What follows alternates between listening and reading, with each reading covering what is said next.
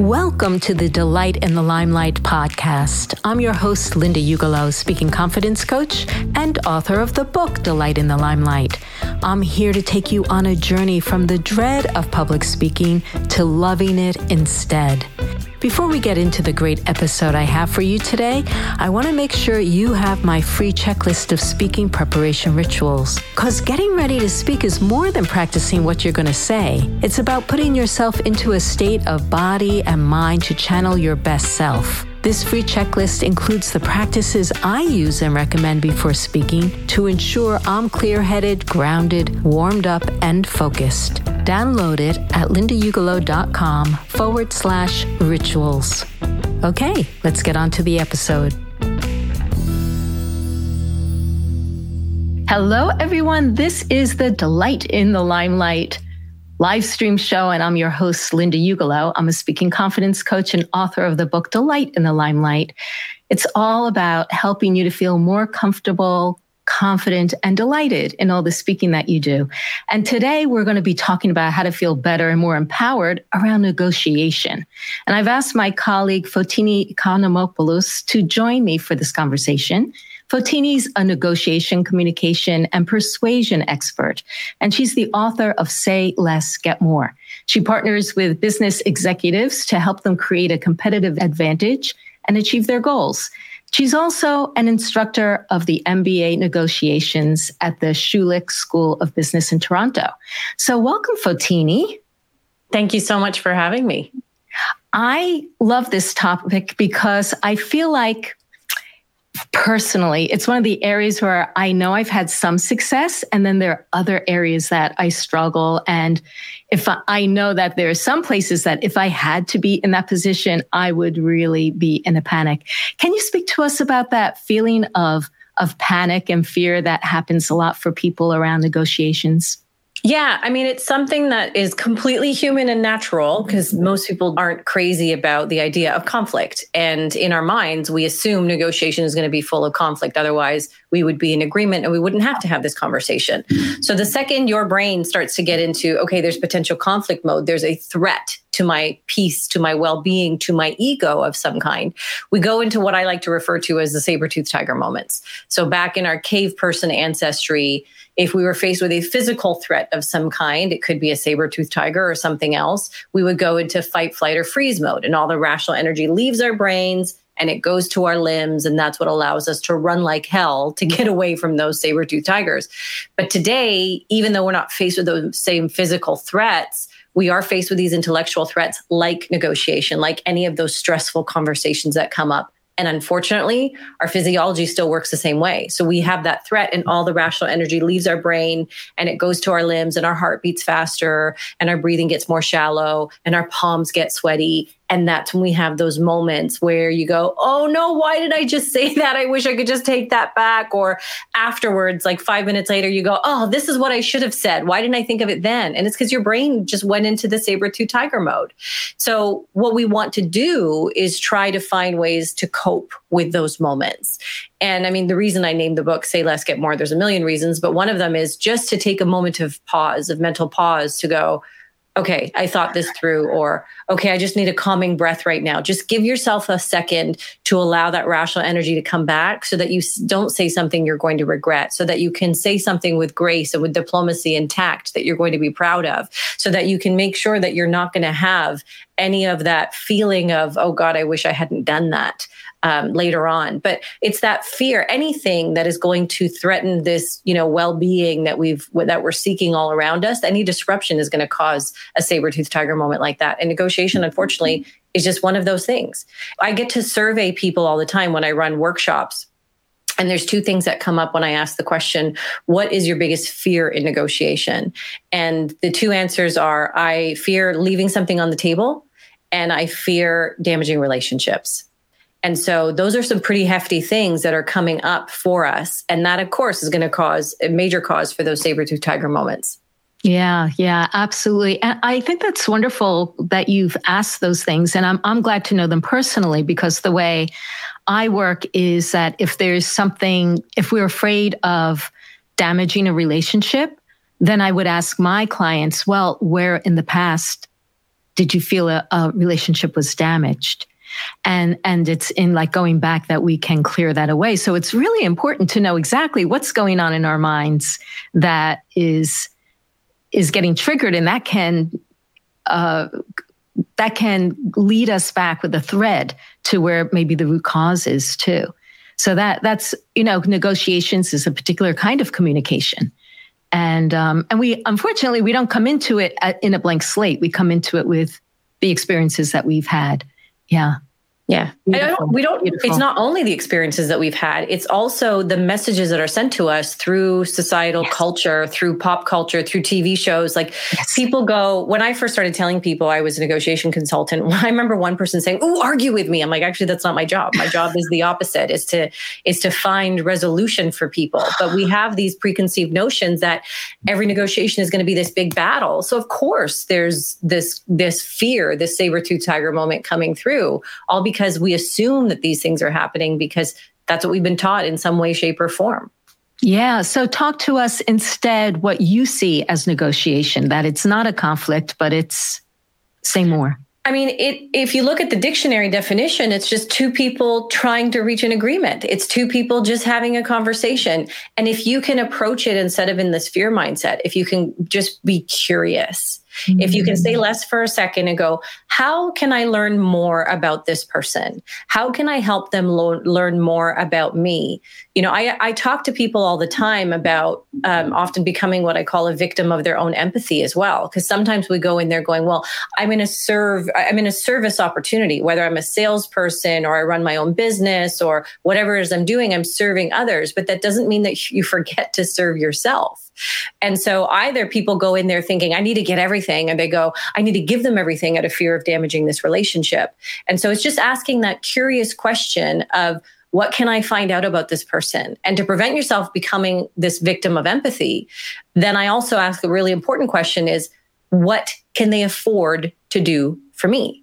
I'm not asking them to go bankrupt. I'm not asking them to do something well outside of their budget and so on. I'm simply asking this really curious question of what can they afford to do for me? And I'll ask myself the same question. What can I afford to do for them that is reasonable? And when you just ask that question, then all of a sudden it's not this combative conversation anymore. It's simply two people just trying to find an opportunity to serve one another, trying to reach an agreement. These are two big things I'd love to dive into a little bit. The first was finding out more about people. Like what kinds of questions can you give an example of a particular negotiating set situation and what kind of questions might someone be asking to create that rapport? I mean, there's so many. When we talk, rapport is one thing that I feel like is important to isolate for a second, because too often people assume that a great negotiation is, banging your fist on the table and being really demanding and being super assertive or aggressive. And that is really not the case. But you mentioned a key word, which is rapport. I just gave a lecture this weekend to a bunch of MBA students about salary negotiations. And the very first point we talked about was how rapport and conserving relationships is super important, especially if you're going to be talking about a salary negotiation where you're going to have to deal with these people over and over again, whether it's the hiring manager or the HR people or your colleagues or whatever it is, you're going to have to deal with these people. So you can't go in there like a bull in a china shop and assume that you're going to be able to work with these folks day in and day out for God knows how long. So it's finding where does that rapport come from? And often the mistake that people make is they assume that likability, that relationship building comes from giving people everything that they want. And if that was true, well, then I would be out of a job and nobody would be getting what they want ever because they'd be so worried about giving the other person everything that they want that where's the negotiation in that? So the mistake is assuming, well, I'm just going to let them have their way because I don't want them to hate me, or I'll just let them have that next proposal. Or if you're dealing with children, I'll just let them have that extra cookie, stay up bedtime, like whatever that is.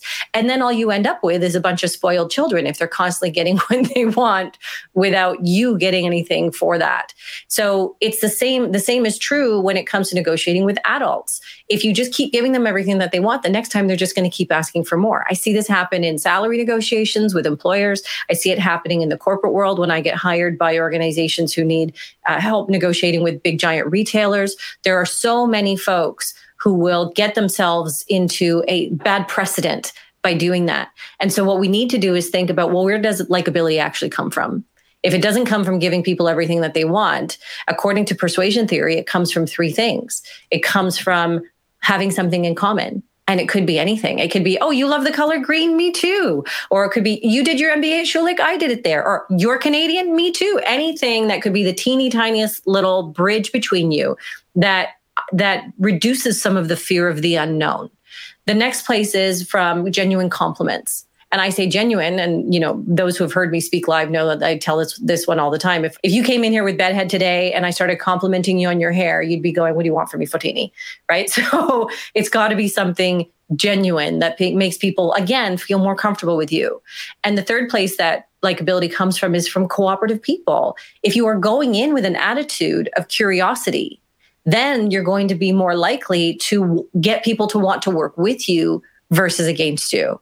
If you're going, what's in it for this person and what can they afford to do for me? You're going to be able to flip that E in both directions, flip that empathy and go, what are they seeing as empathetic? How can I see what is going on with them right now? How can I make sure they see what I need out of this whole thing as well? And that's what starts this conversation versus assuming, let's go in there combative and demanding and make them give me everything that I want. Well, there's easier ways to do that versus the bull in a china shop method. So when you're talking about salary negotiations, you build up that rapport. When you have a new client, if you're on your own business or you are selling on behalf of somebody else, you build that rapport that makes them go, I want to deal with this person versus how do I find a way to deal with anybody else but this individual that's in front of me right now?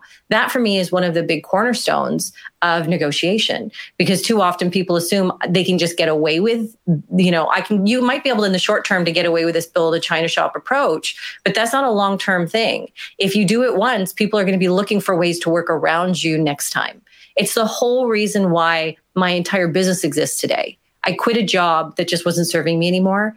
And then clients started calling up and going, hey, Fotini, when are you going to come back and work with us? So I was helping them on consulting on large negotiations and training their teams and so on. And I said, well, I don't work for that company anymore. I'm sorry. I'm not part of their schedule anymore. And they said, we didn't hire the company. We hired Fotini. We like working with you. So my entire business exists because I built rapport with them, because I was listening to them, because I was curious about them, and they wanted to find ways to continue working with me as well. And so there are ways to do that, but it's not by just giving people everything that they want. It is by building that relationship. And it's also not falling off the deep end and assuming that you're going to go on vacation with these people and you're going to invite them to your wedding. Like, it's just enough rapport that they want to deal with you again. It doesn't mean they have to be your best friend at the end of this negotiation either. Wow, so much there.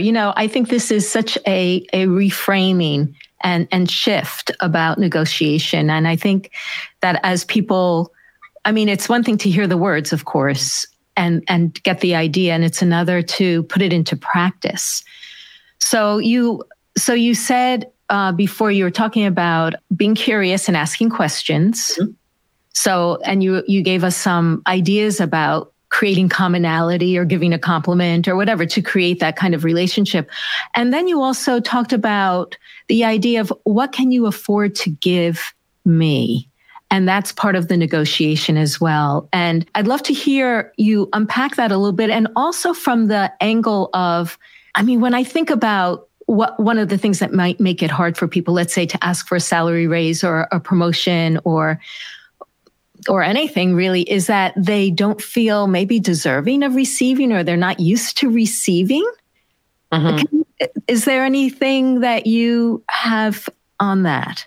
Yeah. So I was just telling my students this weekend that whenever you're going in for any type of negotiation, it's a good idea, of course, to be prepared, to be well researched. So if we're talking salaries specifically or any other type of negotiation, it's going, what is the norm? What is the standard? What is average? And so on.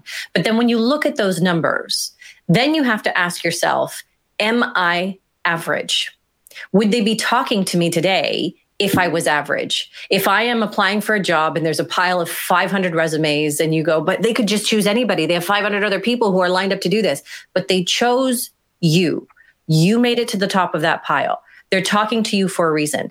I worked in the corporate world And I was in meetings all the time with Walmart buyers on a regular basis. And then I flipped and went into the consulting world and started training Walmart buyers. I'm aware of their schedules and how ridiculous their schedules are, and waiting to try and get in for 2 weeks to have one meeting with them. If you were not important to them, they wouldn't be making the time for you.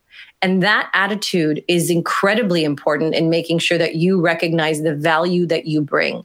They are talking to you for a reason. Time is our most precious commodity right now. And so if they are making the time for you, it means you made it there for a reason. So even with my MBA students, I tell them, if you have, found all these average salaries, and then you ask yourself, am I average? You wouldn't be. You wouldn't have come this far if you were just average. So I tell them to add what I call the not average tax. So take that research and then add the tax for making sure that you stand out above the crowd. Now, you've got to be credible in making sure you present yourself as such. So I even tell them, have a feel-good folder. Anytime someone sings your praises, anytime someone says thank you, anytime you have a big win of some kind, you're going to put it in that folder so that when the time comes, not only can you look at that and boost your own confidence, but you have credible third-party information that you can speak to without sounding like you're gloating, without sounding like you're being arrogant and so on. These are other people's words, not your own opinion. It's much more credible that way, to be able to say, hey, the client had wonderful things to say about the project that we worked on. Or my boss said that this project was one of the best he'd ever seen, as opposed to, I know I did the best work ever in this organization. That can come off as arrogant. It may be true, but it may come off as arrogant. But when you have that credible third party, when you're collecting all of these bits of data in your feel-good folder, not only will you now recognize that I am more than average, but you're going to be able to articulate that in an objective and non-arrogant way to somebody else. What a great suggestion. Everyone needs that place where they can first, as you say, for themselves to boost their own confidence, which is really the higher potential of that individual, that it reflects. And also that you can then find a way of expressing your credibility factors in a way that doesn't feel braggadocious, because I know that people are afraid of that too. Mm-hmm. So this is a wonderful workaround for that.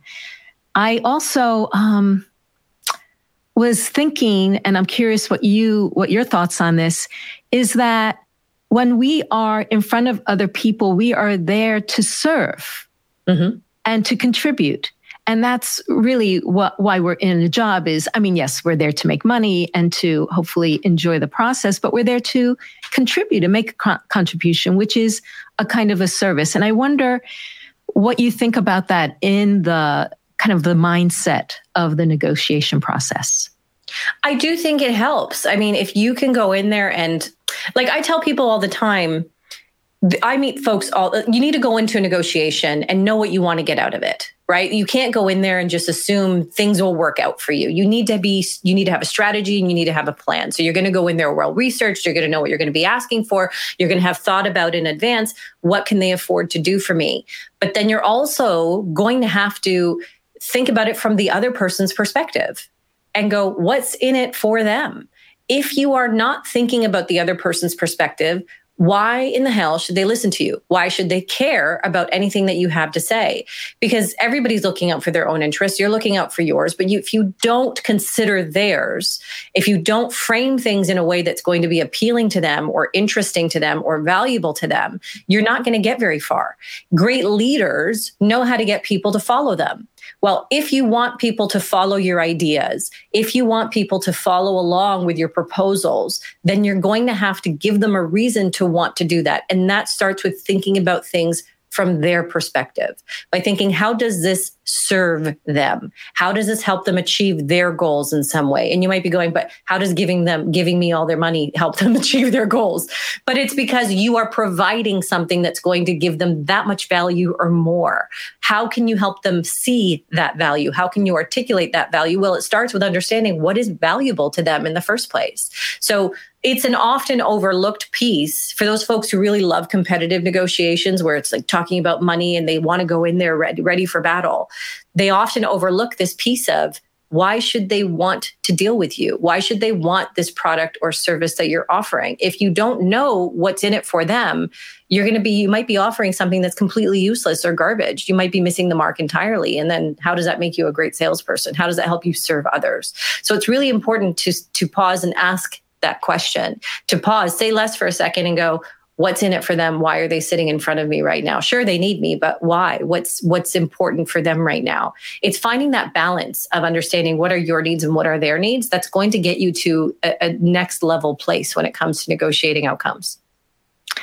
You use the word pause a lot. You've used it a lot in the book. Talk, and of obviously the say less, get more implies a pause. Can you speak about like the power of the pause and the ways what you're doing in that pause? So I talk a lot about finding what I call your mental pause button. And the origin story of that was I was doing a lot of consulting and working with a lot of the same clients over and over. And I was down in Arkansas with one particular client, and I was constantly in this person's office and chatting about them. And she was this brilliant woman who was great strategy, a beautiful mind for what she was doing in supply chain and so on.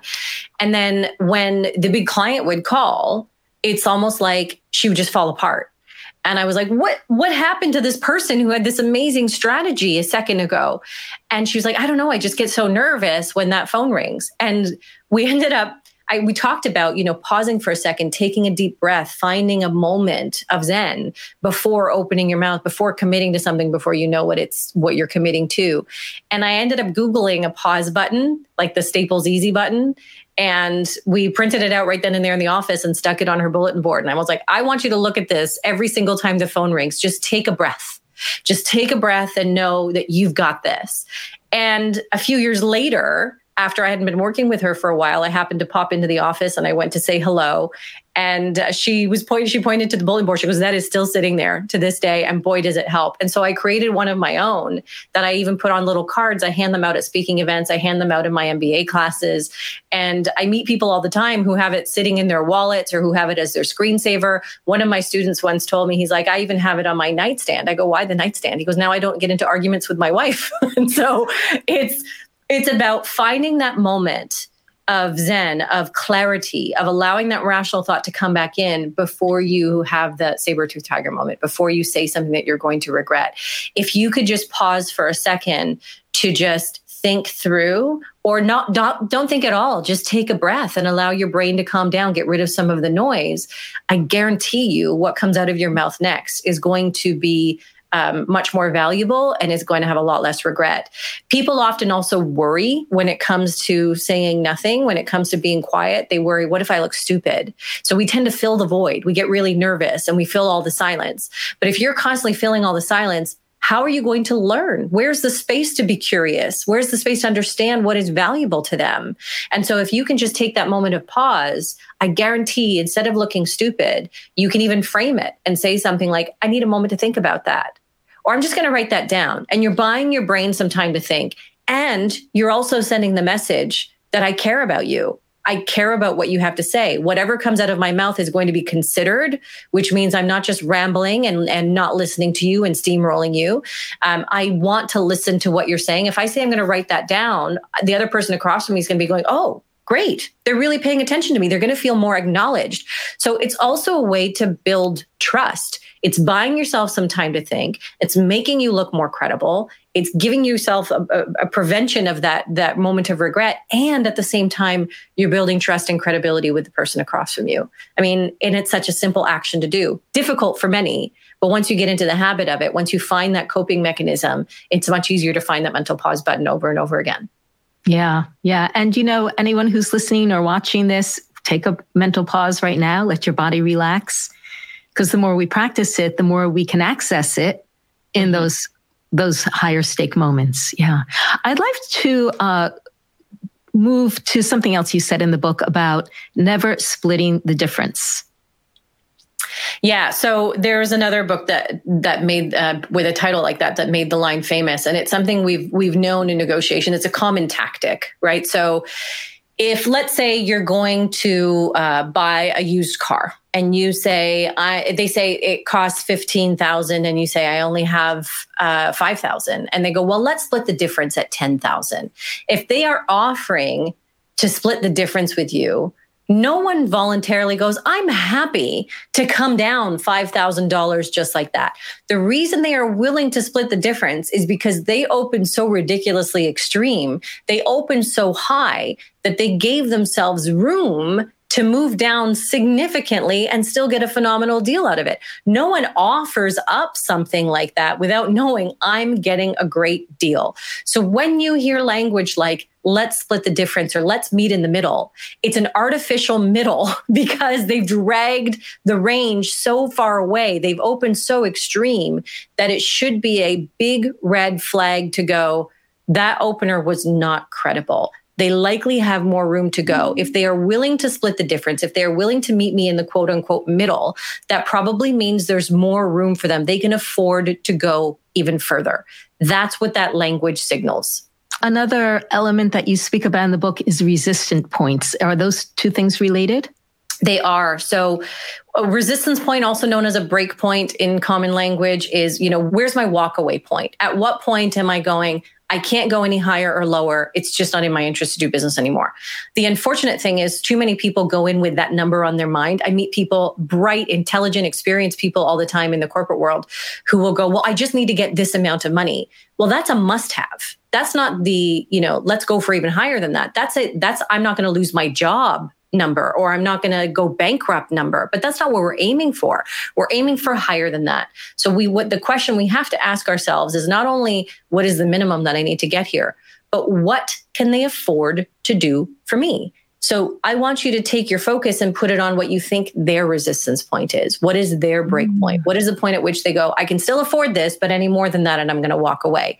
And that's usually when people start to go, okay, if I think they can afford 5,000, or I think they can afford, let's go with an easy number. If I think they can afford to go as low as 10,000, then I'm going to open even lower than that. I'm going to do something called opening extreme, so that when the time comes, I look reasonable when I move from 5,000 to 10,000. I look like, well, I'm working so hard. Boy, did you get this all out of me. And people feel so satisfied for the same reason that if someone compliments me on my shoes or my coat or something like that, the first thing I want to do is go, I got it on sale. We're so proud of ourselves for getting a deal, right? That's the level of satisfaction people want to feel at the end of every negotiation. If you open with a number and you never move from that number, they're not going to feel very satisfied. But if you open at a number and then go, okay, you squeezed a little bit more out of me, I'm willing to go to this number. You are focused on their resistance point. They're going to be so satisfied by going all the way to where they said, okay, I can't go any further than that. They're going to go to their maximum or their minimum and feel good about it because you went as far as opening extreme. And that all happens because you remove your focus from your resistance point and you put it on their resistance point. You ask that all important question, what can they afford to do for me? But it's too often we go in there with this very tunnel visioned approach to, I just need to do this much to not lose my job or to not lose my business or whatever that might look like. So what are people losing by not negotiating well? Well, I mean, if you think about it, when in life is the bare minimum pleasant, right? When do we want to just go through life coasting and getting the absolute bare minimum? I think anybody who's interested in your podcast is going to be going, I want more. Right? I'm an overachiever, or I want something more in my life. So why are we skating by just doing the bare minimum? I have worked with organizations where I've asked them something like, can you just increase by 0.5%? Do you think you could ask the client for 0.5% more? And for some, it could be a few $100s. For some, it could be a few $1,000s. 0.5% doesn't sound that daunting, but 0.5% on your mortgage these days, boy, does that go a long way. 0.5% interest on your savings account, all of those things, those dollars, those half percentages add up. And so that's what we want to be doing, is those little tiny bits and pieces that add up over the course of a lifetime. That's what I don't want to be overlooking. There was a really fascinating study that was done on folks who were coming out of school and negotiating their first job offers. And what they found was, this was about 20 years ago, only 7% of women negotiated their first salary, whereas 57% of men did. So not all of the men were, but certainly more of them than women were. And then they found that those who did negotiate managed to increase their offers by an average, I believe, of 7.4%. And you might think, okay, well, that doesn't sound like a ton of money if you're especially just starting out, and maybe it's a few $100s a month or something like that, maybe even less than that. But I had one friend say to me, she goes, that's diapers for my kid. That's my vacation. That's over the course of a year, a free month of rent. All of that could seem like a lot to some person. But then they took that study a step further and they went, well, let's compare. Let's compare the person who did negotiate and the person who didn't in that one first only singular negotiation. And let's give them the same salary increases for the next 35 years, the same promotions, no other difference except for that first negotiation. And what they found was that person who negotiated their first salary, that 7.4%, now gets to retire 8 years earlier. Wow. So when you think about why should we go in for more than just that bare minimum, I think 8 years of retirement is a pretty compelling reason to do that. Very compelling reason. Right. And I look at it and go, well, I didn't just negotiate my first salary. I mean, that was when I was 12. It was negotiating my second, my third, and a whole bunch more promotions, all of that kind of stuff. And so I estimate conservatively that I've managed to get over 20 years of early retirement. And I might trade that in for a bigger home or a nicer car or vacations or whatever. But I now have all of those options, all because I wasn't just going for the bare minimum. Yeah, so important, so important. Now, one of the things that you speak about in the book is the issue for people whose English is their second language or their third or their fourth. And a lot of people feel at a disadvantage because they don't feel like people, they might have an accent or their English may not be perfect. What do you have to say? So I can remember the very first time I ran a workshop in Greek. I was in Athens. I was asked to run this workshop in Greek. I have a very confusing last name for many people, but it is not a language that comes totally naturally to me. And so I was up late in my hotel room practicing for the next day. I had my, dictionary handy and looking up every other word. I had gone through my PowerPoint presentation with my mother, whose first language is Greek. And I had made sure that I understood everything, but it was still really daunting to me. And I knew the second I opened my mouth, these 8 people who were clearly born and raised in this country were going to be able to pick up on my accent right away. They were going to know that this person is clearly not one of us. And I was super worried about that. And so when I walked into that room, one of the first things I said to them was, as you can tell, Greek is not my first language or not my most comfortable language. If you prefer, I can do this in English or in French, or I have a bit of conversational Spanish. Which one of these would you prefer I do it in English, or would you prefer I do it in Greek?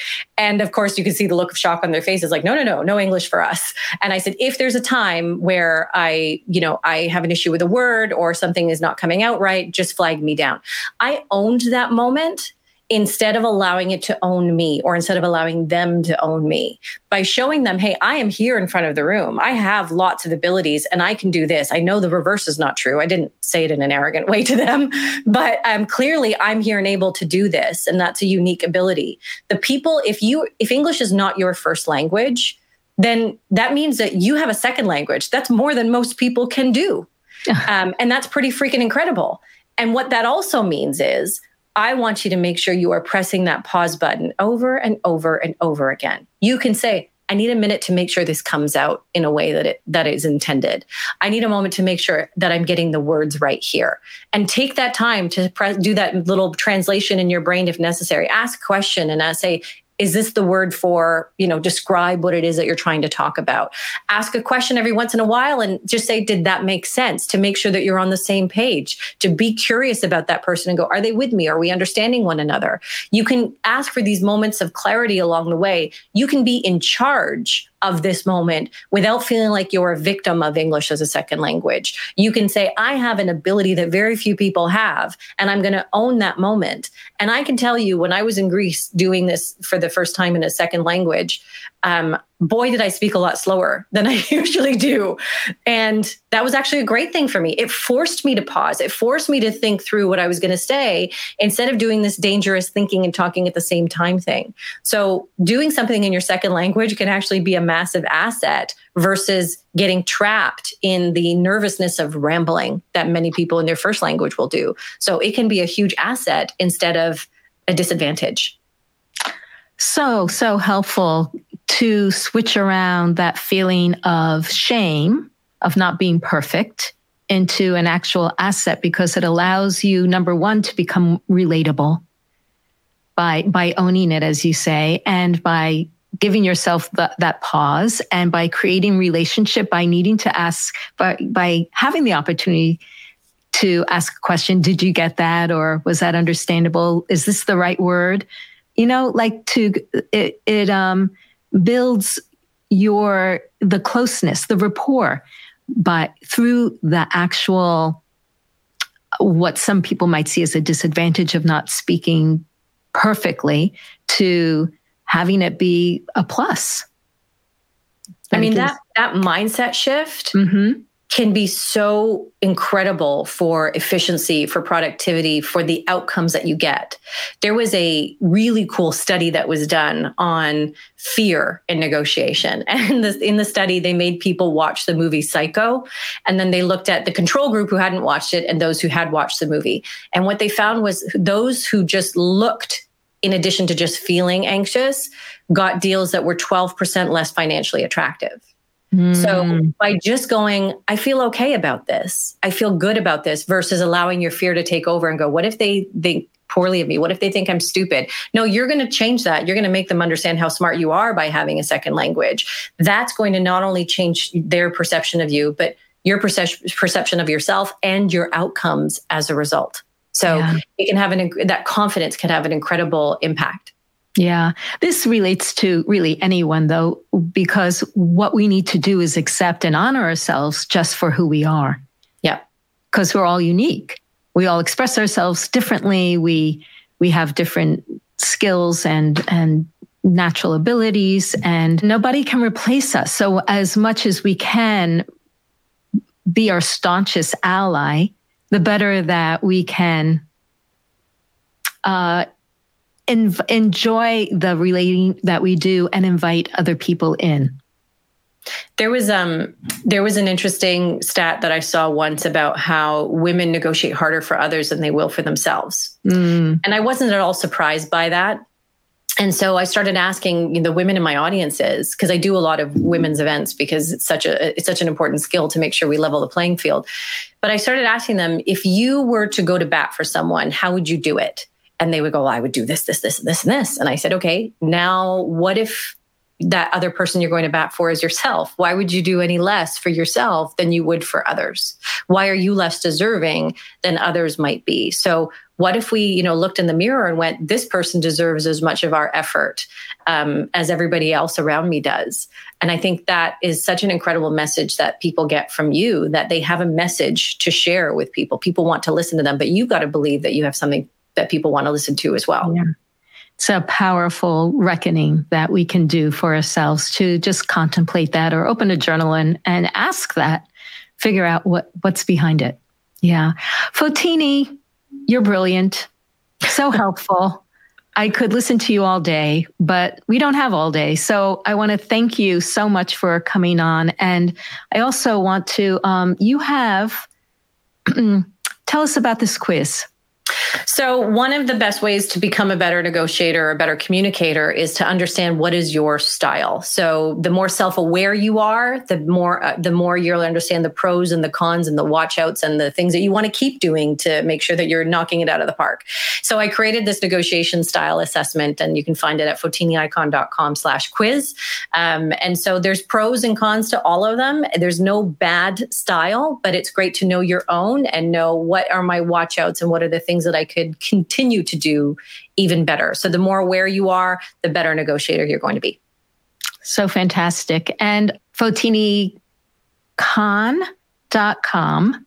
Is that your Fotini Icon? Yeah, just the first part of my last name, so people don't have to remember how to spell all of it. FotiniIcon.com.